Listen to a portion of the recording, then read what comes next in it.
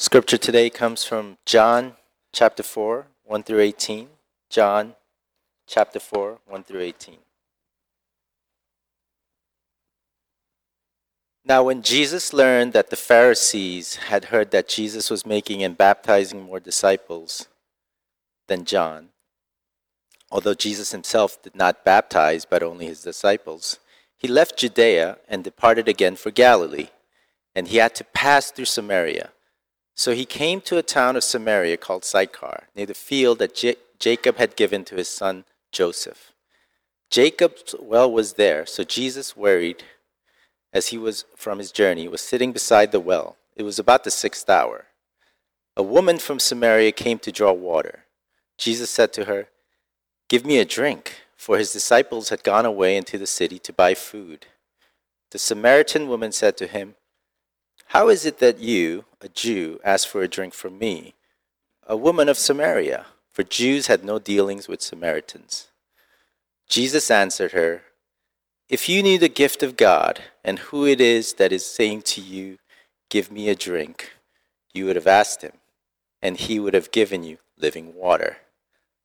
The woman said to him, "Sir, you have nothing to draw water with, and the well is deep. Where do you get that living water? Are you greater than our father Jacob? He gave us the well and drank from it himself, as did his sons and his livestock." Jesus said to her, "Everyone who drinks of this water will be thirsty again, but whoever drinks of the water that I will give him will never be thirsty again. The water that I will give him will become in him a spring of water welling up to eternal life." The woman said to him, "Sir, give me this water, so that I will not be thirsty or have to come here to draw water." Jesus said to her, "Go call your husband and come here." The woman answered him, "I have no husband." Jesus said to her, "You're right in saying, 'I have no husband,' for you have had 5 husbands, and the one you now have is not your husband. What you have said is true." Good morning, New Hope. Thanks, Q, for reading for us. It's really great to see all of you. Before we jump into God's Word, I'm going to invite you to pray with me and ask the Lord to provide us with the eyes that we need and the ears and the hearts we need to receive His truth. Let's ask God for help. Lord, we come before your Word this morning knowing that your Word is powerful, that it is true, that it cuts deep surgically to reveal what's deep inside of us and also to bring healing and transformation to us. But Lord, we also confess that although your word is powerful, we are often dull to it. We don't respond the way we should to it. We don't see it as true and powerful. So Lord, would you move by the power of your Spirit to awaken us to the power of your word. More than anything, Lord, awaken us to the reality of who Jesus Christ is. We ask it in his name. Amen.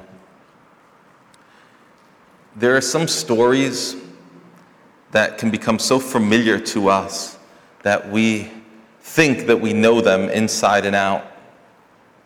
So if you've grown up around the church, this story that Q just read to us might be one of those stories. You feel like you know it. You've known it for a long time. But I've been praying this week that all of us would see this with fresh eyes today. Whether you've heard this story countless times or whether it's a new narrative for you, I've been praying that we would all listen to Jesus' words here and that we'd see him clearly, that we would see his character, that we would see his heart, his power, and that we would see him with fresh eyes. Here's what we need to recognize about Jesus Christ here today. There are 3 things I'm hoping we'll see. 1, Jesus Christ sees you like no one else can. 2, Jesus Christ knows that we're all thirsty. And thirdly, Jesus Christ promises to quench your thirst. Those are the three things we want to see about Jesus Christ here. And the first one is this: Jesus Christ sees you like no one else can see you. He befriends a woman here in John chapter 4. He's so humble, Jesus is. He's so generous. He's so fearless. And we know that because if he wasn't all those things, he would never have befriended this woman. We don't know her name, but what we do know about her is this: she is a Samaritan. I don't know how many of you have any Samaritan friends. I don't know any Samaritan people personally.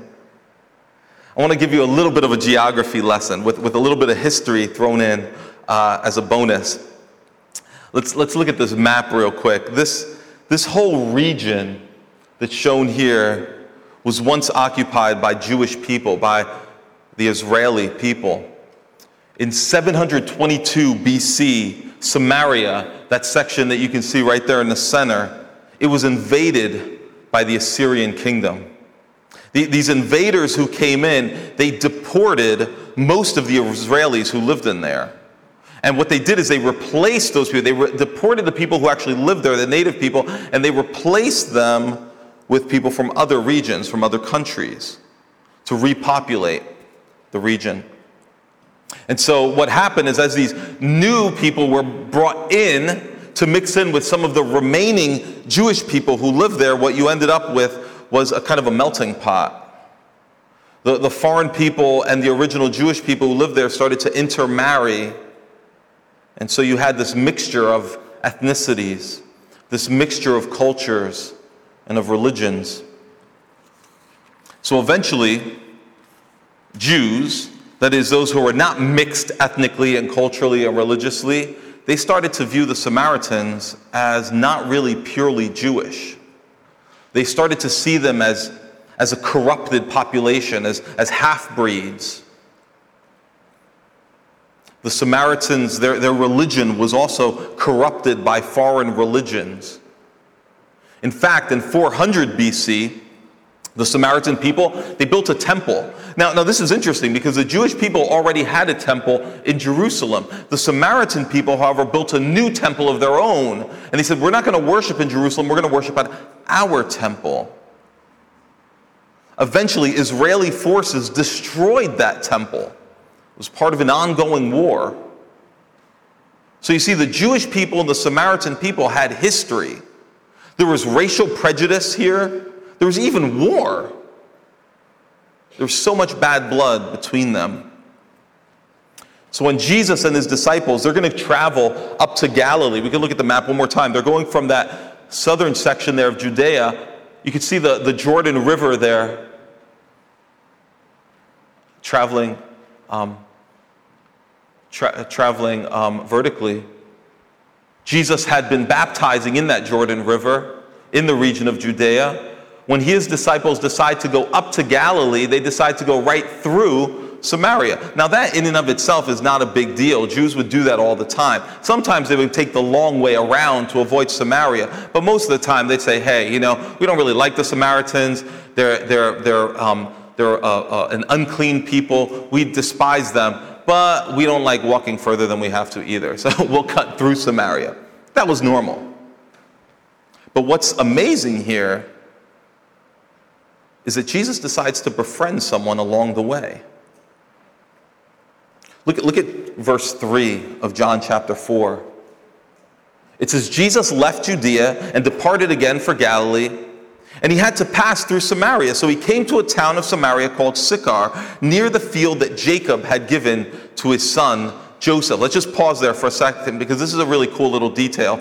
We, just a few months ago, went through the story of Joseph at the end of the book of Genesis. And if you were here for any of that, you might remember that when Joseph's father, Jacob, was on his deathbed, he gave Joseph a plot of land. That's the plot of land that they're referring to right here in Samaria, near this place called Sychar. This field, this plot of real estate that Jacob had given to Joseph. Now verse 6, Jacob's well was there. So Jesus, wearied as he was from his journey, was sitting beside the well. It was about the 6th hour. 6th hour means that it was about noon. Jews at this time would start counting the hours from 6 a.m. So hour 1 is 6 a.m. The 6th hour was noon. He's been traveling all day. He's in this desert region, and Jesus is exalted. Jesus, the second person of the Trinity, the Son of God, is fully God and yet also fully human. He was a man, a human being like any one of us sitting here. He suffered from sunstroke and dehydration and physical fatigue. These were all a reality for him. And so here we see Jesus in a moment of real weakness. He needs to sit down. And in verse 7, it says, a woman from Samaria came to draw water. And Jesus said to her, give me a drink. For his disciples had gone away into the city to buy food. And the Samaritan woman said to him, how is it that you, a Jew, ask for a drink from me, a woman of Samaria? For Jews have no dealings with Samaritans. She's surprised. Now that last line there, where it says Jews have no dealings with Samaritans, really what it means, in a more accurate translation, would be something like this. Jews don't share with Samaritans. In other words, they don't share cups. They don't drink from the same bottle. Why not? Because Samaritans, according to the Jews, were dirty. They were unclean. I'm not going to put my mouth where a Samaritan puts his or her mouth. It might remind you of our own history as a nation. Not only, but especially in the segregated South, where the dividing line was between black and white. Separate water fountains. Separate bathrooms, right? Black people use that water fountain. White people use this water fountain. Why? Because we don't want to put our mouths where they put their mouths. That was the thinking amongst the powerful, amongst the majority white population. Separate bathrooms, separate swimming pools too. Did you know this? I just found this out this week, that up until 1970, the YMCA, which by the way, ironically, is the Young Men's Christian Association, the YMCA still ran swim programs that were off limits to black children. Black kids could not swim in the same YMCA pools. That's 1970, okay? Some of us are old enough to realize that 1970 was really not that long ago at all. Some of you feel like it was a long time ago, but it's relative. So what Jesus is doing here really shocks this woman. And it should shock us too. She's a Samaritan. And on top of that, she's a woman. And that means something as well. People didn't just sit down and strike up conversations with members of the opposite sex in this culture.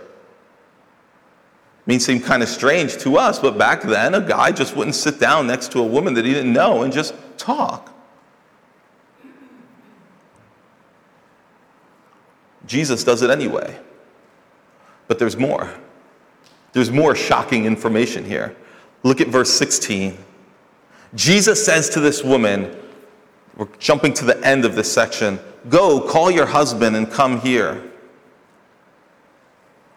The woman answered him, I have no husband. And Jesus said to her, you are right in saying I have no husband, for you have had 5 husbands, and the one you now have is not your husband. What you have said is true. This is a woman with a messy past. In fact, she has a very messy present as well. Her life wasn't pristine. She might try to hide that, but Jesus sees right through it, because remember, the point we're making is that Jesus sees you like no one else can see you. He sees through any facade that she might be holding up. She might look fine on the outside. Jesus sees that she's not. He sees that she's got a messy past and a very messy present. Her life is a wreck. Remember, we said that this was noon, right? Interesting cultural fact. No one came to draw water from the well at noon. Why? This is a desert. It is hot. So people would normally come, and women were normally the ones who would be drawing water. What would happen is they would come early in the morning, say around the break of dawn, or they would come later after the sun had gone down. And it was kind of a community event. You'd go with your friends. And this time of drawing water was a time to catch up, maybe gossip, It was a time to share lives with one another.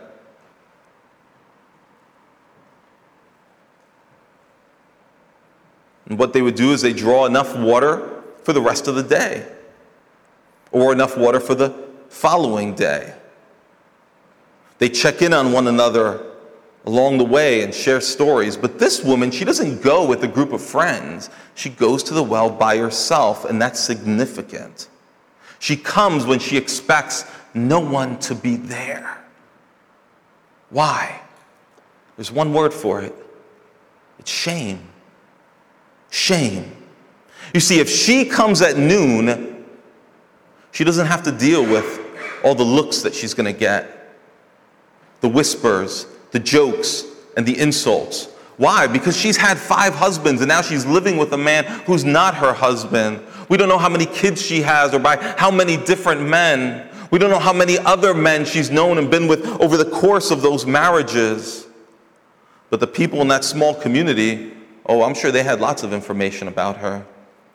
And they would share it, and they'd give her the side eye, and they'd gossip, maybe laugh, maybe keep their kids away, keep their men especially away from her. So she comes when she'd be alone. But today she's not alone. There's this Jewish man there, and he asks her for a favor. He actually engages her. And in doing so, he's giving her respect. He's giving her dignity. You see, it's clear from the very outset that Jesus does not see her the way everyone else sees her. To him, she's not just a marked woman. She's not just a woman with a messy past. He knows her whole story. He knows the complexities of it. Why did she have 5 husbands? He knew why. What abuses might she have experienced, endured over the course of her lifetime at the hands of those husbands and at the hands of this community? What kinds of ways had she been victimized? He knew. Why was she with this man that she's living with now? He knew exactly why. She didn't even have to tell him. And you see, Jesus doesn't give her a pass on all that and say, hey, you're fine, your life is fine, the way you're living is okay. He doesn't give her a pass, no. But he understands her in a way that no one else could. And so even as he starts to talk to her about the messiness of her life, even as he starts to talk to her about her sin, he does it with gentleness. He does it with understanding. He does it like no one else has ever done for her in her whole life. Do you ever feel like no one understands you? Like there's certain aspects about your life, the way you feel, the things that you're going through, you try to explain them to other people, but they just don't get it. Even the people closest to you, the people that say, listen, you can tell me anything. I want you to tell me anything. And yet when you tell them, they just don't understand you. Maybe you're young and it's your parents. You want to trust them and they want you to trust them as well. But you wonder, do they really get me? Do they really understand what it's like to go to school every day and face the kinds of things I need to face every day? Do they really know what it's like to have the kinds of friends I have and to face the kinds of pressures I face every day when I walk into that school building or every time I get on that school bus? Maybe the days of school buses and classrooms are long behind for you, but you still don't feel understood. Jesus comes to us in this passage and says, if you are alone, and if at times you feel like an outsider, he can be trusted. You see, he will deal with your suffering with gentleness, and he'll deal with your sin with understanding, like no one else ever could. Some people might look at the kinds of struggles that you're facing and dismiss them. Say, oh, that's no big deal. A young person in my own family shared with me some of the difficulties that they were facing with some friends at school lately. And I have to admit that my first response was to think, oh, that's no big deal. That's just school drama. That's just kids being kids. I dismissed it.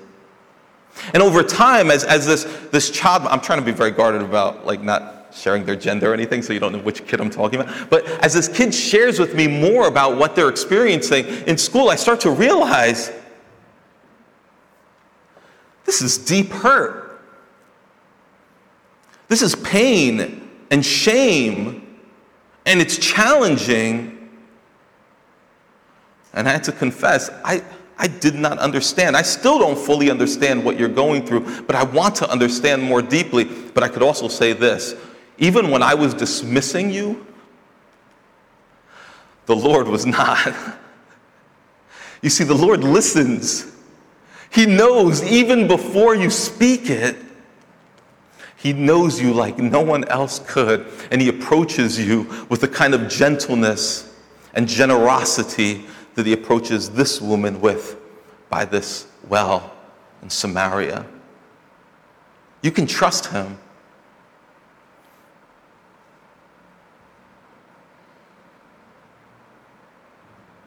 You can trust him.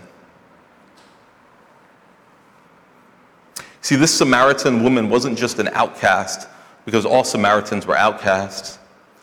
She was an outcast even amongst the outcasts.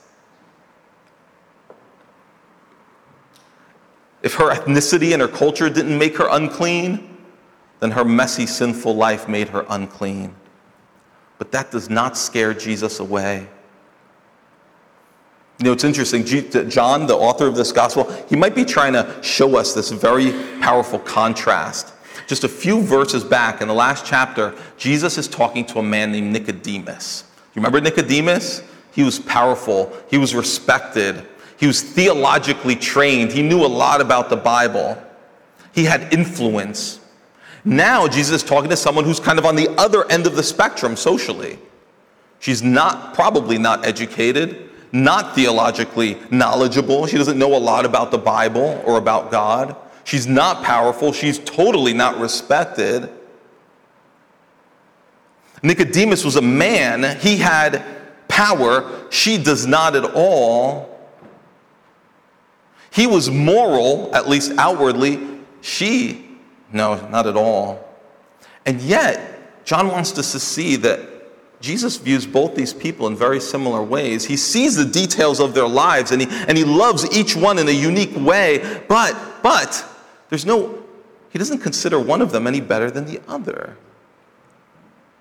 He sees that they both need him.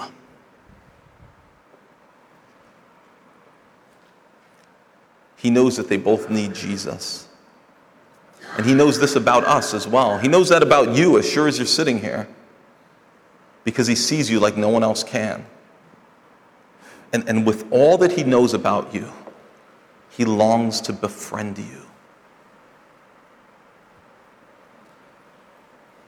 Second thing we want to see about Jesus here. Jesus Christ knows that we're all thirsty. This conversation starts out pretty simple, but it gets deep really quick. Look at what happens in verse 9. The Samaritan woman says to Jesus, "How is it that you, a Jew, ask for a drink from me, a woman of Samaria? For Jews have no dealings with Samaritans." Jesus answered her, "If you knew the gift of God and who it is that is saying to you, 'Give me a drink,' you would have asked him, and he would have given you living water." So at this point, it's pretty clear. Jesus isn't just talking about H2O here, is he? He's using metaphors. Water, living water. What does it mean? Water equals life. Real life. To us, we might miss that because there's water everywhere around us, right? We got a river right down this street here. But more than that, most of us have refrigerators full of water. We have taps that we can turn on and off at will. We have coolers in our workplaces. We walk around, some of us, with water bottles. We've got water everywhere. We like to stay hydrated. It's important to us. With these people, you see how we differ from the people amongst whom Jesus was living. A very different culture. This was a desert community. For these people, water wasn't in abundance everywhere. Water was precious. It was a rare commodity. You would travel to go get water, and you'd save it up, and you'd use it carefully to cook and to bathe and to drink, but you wouldn't waste it because you never knew if you'd be able to get more. At least not easily. So here's Jesus sitting by this well that's filled with one of the most valuable commodities in that culture. Precious water. And he says, this water, it's nothing compared to the kind of water that I can give you. The living water that I can provide. By the way, this well that they were sitting by, this well still exists today. It had been dug about 2,000 years before Jesus was there. Jacob would have dug it, or his people would have dug it out 2,000 years before this whole thing happened. Now, 2,000 plus years later, this well still functions. People still get water from it. It's kind of a tourist attraction now, of course, too, but you can still get water. It's actually not just a well. There was actually a spring under the ground, and this spring it constantly, even now, continues to supply water into that well. But Jesus starts talking about another kind of water and another kind of thirst. And at first, this woman doesn't really get what he's talking about. She takes him literally. That's what happens usually when Jesus starts talking metaphorically with people. Nicodemus did the same thing, right? If you remember, Jesus says, you need to be born again. He says, what do you mean? How do I go back into the womb of my mother? Right? She does the same thing. Takes him completely literally. But he clarifies. Verse 11. The woman said to him, sir, you have nothing to draw water with, and the well is deep. Where do you get this living water? Are you greater than our father Jacob? He gave us the well and drank from it himself, as did his sons and his livestock. And Jesus said to her, everyone who drinks of this water will be thirsty again. But whoever drinks of the water that I will give him will never be thirsty again. The water that I will give him will become in him a spring of water welling up to eternal life. So the woman said to him, sir, give me this water so that I will not be thirsty or have to come here to draw water. You see, by the end there, it sounds like she's starting to get what he's talking about. But do you get what he's talking about? Jesus is pointing to this well, and he's saying anyone who drinks from here is going to get thirsty again. What he's telling us is that every single one of us is thirsty for something. Our souls are thirsty. Every single one of us is restless and craving something that will make us feel right. Craving something that will leave us feeling satisfied, at least for a little while. And we try to quench that thirst with different kinds of things. Maybe some of us, we learned how to quench our thirst with different things by observing our parents or the people around us. We learned these strategies. We found ways to try to quench our thirst. But we're finding that it's not working. So for instance, some of you will quench your thirst by buying stuff. It's one example. You hope that by accumulating possessions, or maybe by accumulating the right possessions, you'll feel satisfaction. So when you're restless, you shop. And it's much easier now than it used to be, right? Click, add to cart, complete purchase. Or maybe it's just the buy with one click, right? And then there's this, satisfaction. I really wanted that. My life will be better with that. There's this immediate sense of rest. My thirst has been quenched for a little while, not for long. until the next ad pops up. Some of us try to quench our thirst with food. When you feel restless or you feel troubled, maybe a meal makes you feel better for a little while. Maybe it's not a proper meal, maybe it's just some ice cream. For so many of us, especially in our culture, I think that we try to quench our thirst with our career, with getting the position we want, or completing the project that we've been working on. Whatever you measure success by in your career, you look to that as a means of thirst quenching. Some of us try to quench our thirst with people. It seems to be what this woman was doing. She may have tried to quench her thirst with men.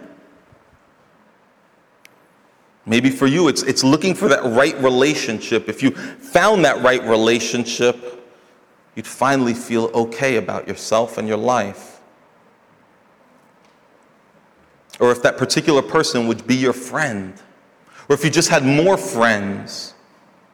You see, we use people sometimes to quench our thirst. Maybe it's not friendship as much as just attention. If you could just get the attention of the people around you for a little while, some compliments. If you felt popular for a little while, wouldn't that quench your thirst a little bit? And so whether it's in school or whether it's in our workplace, we want attention. Social media has made this even more of a problem, I think. We can quickly and easily get people to pay attention to us with the things that we post or the pictures that we share. We get some compliments. We get people to cast a look in our direction and say, oh, you're doing well. This is good. I approve of you. And for a little while, the soul thirst goes away, but it comes right back.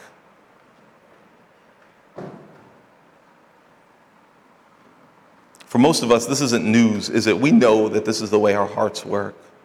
We realize that we're thirsty and we're always trying to find satisfaction in the wrong things. We see it in our lives and we see it in the lives of others. Tom Brady is quarterback for the New England Patriots. And as much as I'd hate to admit it, he's arguably the best quarterback who's ever lived. Can't believe I even said that, but I think it's true. Probably. Tom Brady wins. He's a winner. He loves winning. And if you're not a football fan, it doesn't matter. I think the point still remains. I think this will still be a helpful illustration. In 2009, Tom Brady did an interview, and in that interview, he said these words: I am making more money now than I ever thought I could make playing football. Why do I have 3 Super Bowl rings? And still, I think there's something better out there for me. Maybe a lot of people would say, this is it. I've reached my goal, my dream, my life. But me, I think, God, there's got to be more than this. What is he saying? He's saying, I'm still thirsty. Since 2009, he's won 2 more Super Bowls. Who knows? He doesn't age. He might win more. But he says, I'm still thirsty. The interviewer at this point says to him, so what's the answer, Tom? And here's what Brady says. Brady says, I wish I knew. I wish I knew. I wish I knew why I'm still thirsty. Now we hear that and we say, yeah, of course. But do you really believe it? Because the fact is that many of us would still love to trade places with Tom Brady. Even though he plays for the New England Patriots. When I was in college, there was an actor, a star, a comedian by the name of Jim Carrey. Some of you remember Jim Carrey? He's not so famous anymore. If you're younger, I don't know, who's like a modern day Jim Carrey? Is it Will Ferrell? Will Ferrell's kind of old too. Kevin Hart, maybe, I don't know. He was a very successful comedian. He was one of these guys where every time you see a commercial for a movie come up, you're like, he's in that movie too? He's in every movie, this guy. Well, Jim Carrey, several years ago, said this. He says, I think everybody should get rich and famous and do everything they ever dreamed of so that they can see that it's not the answer. This is a very wealthy, famous man saying, I wish you could all have the life that I had just so you could see that you'd still be thirsty. We hear that, but do you really believe that? King Solomon, a celebrity in his own day, he tells us about his own attempts to quench his thirst. In the book of Ecclesiastes, King Solomon lists all the things that he did to satisfy that craving in his heart. He tried laughing and food and drink, and he built awesome houses, and he accumulated gold and silver. He had servants. He had power. He fulfilled all his sexual fantasies. He even had this reputation for being the wisest man in the world. He tried everything. And here's his thoughts on all of that. Look at what he says in Ecclesiastes 2. He says, and whatever my eyes desired, I did not keep from them. I kept my heart from no pleasure, for my heart found pleasure in all my toil, and this was my reward for all my toil. Then I considered all that my hands had done and the toil I had extended in doing it, and behold, all was vanity. It was all pointless, he says. A striving after the wind. You see, it was like trying to grasp at a breeze. It just slips through your hands. Or trying to drink from a broken water bottle and everything's pouring out the back end while you're trying to chug it. There was nothing to be gained under the sun. What does that mean? It means in this world, under that sun, there is nothing here that could fulfill my thirst. And I tried everything. I had the resources and the time and the power to give everything a shot. And none of it worked. Why? Because the things he was trying to use to satisfy him were not made to satisfy him. The things that he was going for and the things that you and I go for, they look promising. And in and of themselves, they may be very good things. They just weren't made to quench your thirst. I had a friend whose father liked to reuse containers. Do you reuse containers in your house, or maybe your parents do this? Like, let's say you've got a jar of pickles. After you use the pickles, you eat the pickles, you keep that jar, you wash it, and you use it to like store something else in, right? You put like some potato salad or something, or I don't know what in there, right? You put it in the fridge. Why buy Tupperware when you could just reuse jars, right? So my friend's dad liked to do this. And one day we were over his house, and another friend, we all came in from outside, we were all sweaty, we were all parched, it was hot out. We come in, my one friend opens the fridge, grabs a bottle of Snapple. He's so thirsty that he just cracks it open and starts chugging it, and immediately starts to gag and spit out all this weird fluid out of his mouth. It turns out that my friend's dad had decided to use that Snapple bottle to store some olive oil. I don't know why he put olive oil in a Snapple bottle. I don't know why he put it in the fridge of all places. Maybe he was setting this guy up.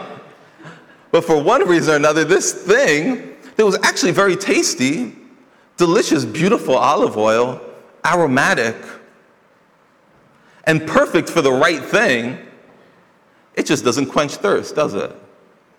If he had taken it and put it on a salad, it would have been like, oh, this is wonderful. Dip some bread in it, great. You see, the very things that we look to find satisfaction, it's not that those things are somehow bad, it's that we're using them for the wrong thing.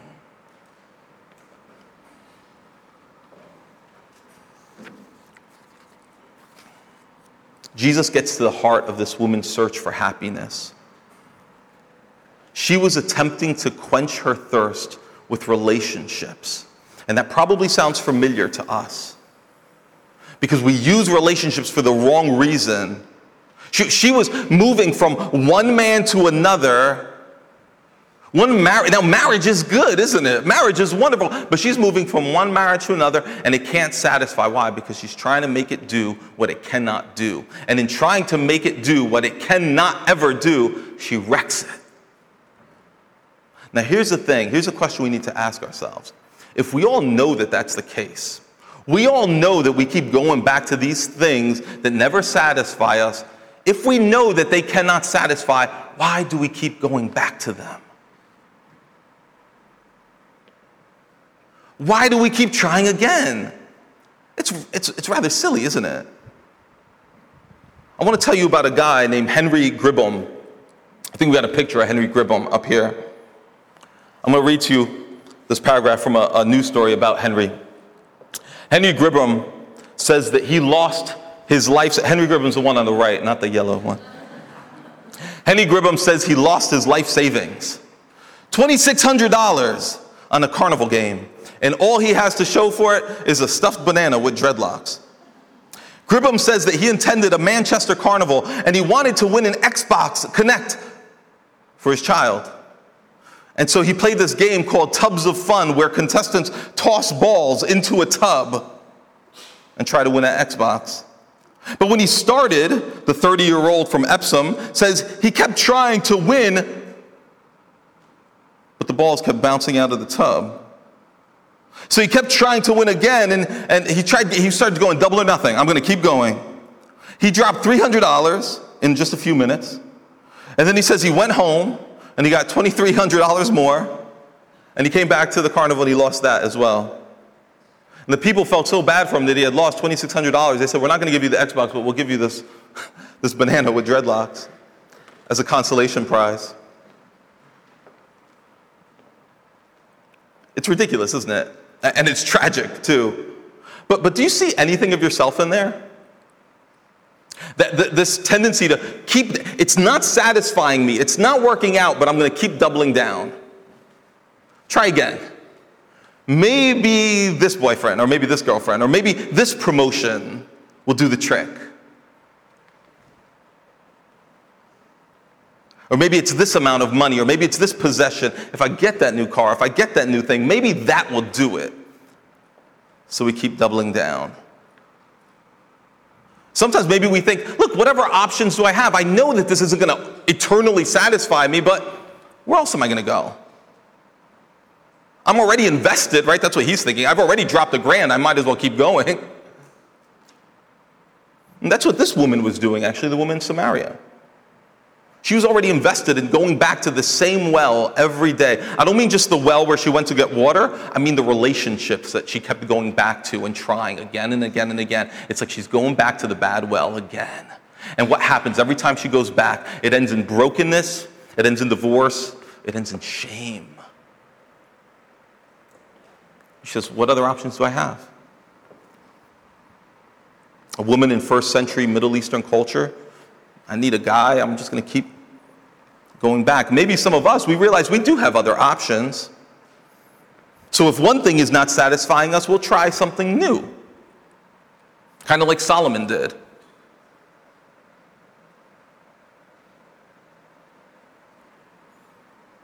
I want to read to you this passage in Jeremiah, chapter 2. It shows us how God views this tendency in our hearts, this drive to try to quench our thirst with anything and everything we can get our hands on. He says, for my people have committed 2 evils. They have forsaken me, the fountain of living waters, and they have hewed out cisterns for themselves, broken cisterns that can hold no water. What's he saying here? He's saying, my people have dug out wells of their own. They don't trust that I will give them the living water they need, so they dig out their own wells, their own cisterns. It was these underground containers for water. But God is saying, but the cisterns, these wells, they're broken, they're cracked, they're leaky. It's what we do, isn't it? If we find that one well isn't working, we go dig a new one. Maybe it's a new job. Maybe it's a new relationship. Maybe it's a new friend. But all of those things have this one thing in common. Every time we do that, we're rejecting God again and again. That's what he says here. He says, look, for my people have committed two evils. And what's the first evil? You have forsaken me. You've rejected me. I'm the one who told you I am living water for you.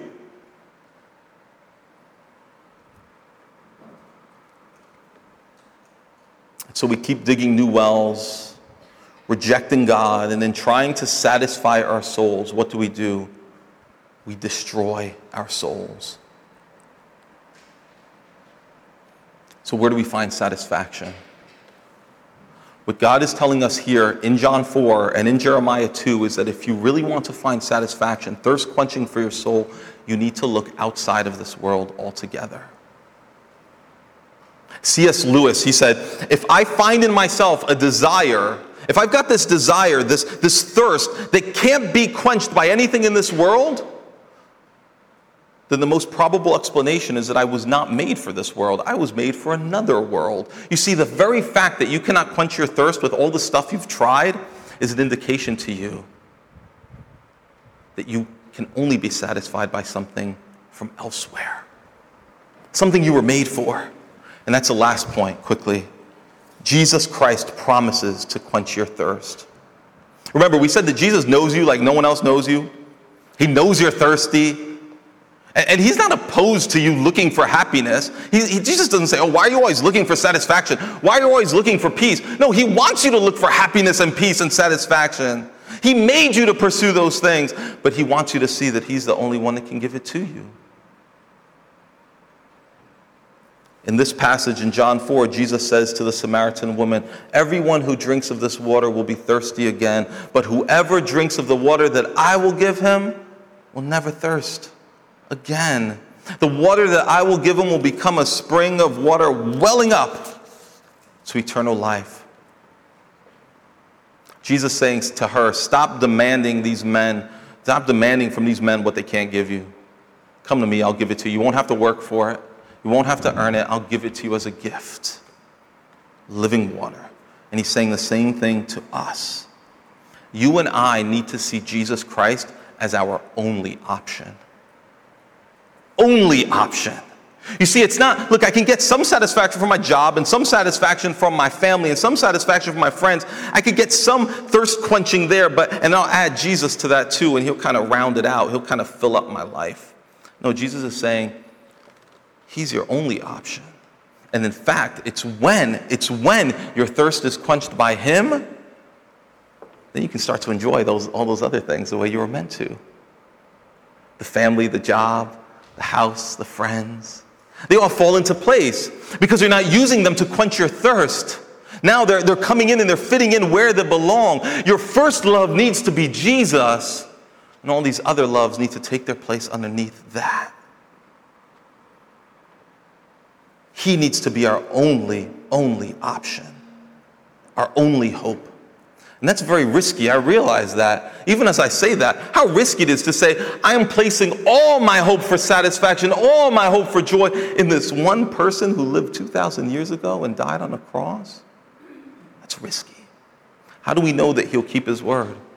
How do we know that he will really carry through and give us the living water he promises? Here's how we know. We'll close with this. If you fast forward about 15 chapters in the book of John, you come to John 19, and you see a scene there. It's Jesus Christ, but he's not sitting by a well. He's hanging on a cross. And it says, after this, Jesus, knowing that all was now finished, he said, to fulfill the scripture, I thirst.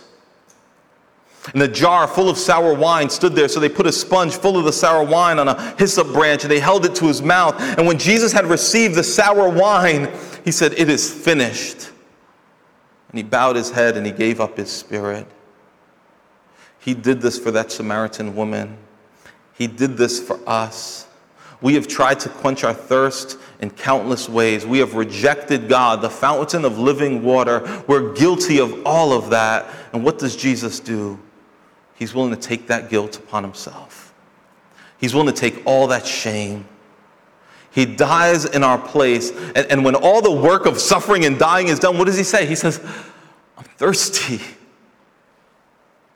I thirst so that you will never thirst. And what he requires of us is simply to believe. He rose again on the third day, and he sent his Spirit to live in those who will believe in him. Living water bubbling up, the very Spirit of God in us. What more proof do we need that he will keep his word? Jesus must become the love of your life. He must be at the very center, and then you will enjoy all these other things in their place. If you're a follower of Jesus Christ, you probably know that it's a struggle to find continued satisfaction in him and stop looking elsewhere. We're constantly tempted to start seeking to quench our thirst with other things. He says, come to me, believe me again, abide in me. Abide in me. That means listen to my words, obey what I'm telling to you, speak to me, hear from me, spend time with me, and as you do that, you will see more and more the reality of this truth. Everyone who receives the living water that Jesus gives us will not thirst again. We're going to come to the Lord's Supper now. And as we come to this table, what are we saying? We're coming confessing. We're saying, Lord, we come to drink this little cup of juice and to eat this bread, and we're confessing, Lord, we've been looking all over the place to quench our thirst and to feed our hunger pangs. We've been looking all over the place, but we're coming back to you. We confess it, we repent of it, and we believe that only you can truly satisfy us. That's what's captured here. So if you're a follower of Christ, I want to invite you to come. There are other things captured here too, but that's one of the things that are captured here. So if you're a follower of Christ, I want to invite you to come here as the deacons come up and they take this bread and they take this cup and they hand it out freely, giving it to you. It's just a little bit of juice and it's just a little bit of bread, but it's meant to remind us of that unstopping, never-ending spring of living water that God promises to all who believe in Jesus Christ. I'm going to pray and I'm going to invite the deacons to come up, take this bread, and serve it to us with this juice. Lord, we come to you confessing our restlessness. We confess to you that we've dug wells for ourselves and they're broken and they don't work and we continue thirsting because we're not abiding in you. So Lord, would you transform us? Would you change this? Use the simple sacrament to plant deep in our hearts the truth that you spoke to this woman 2,000 years ago. We ask in your name. Amen.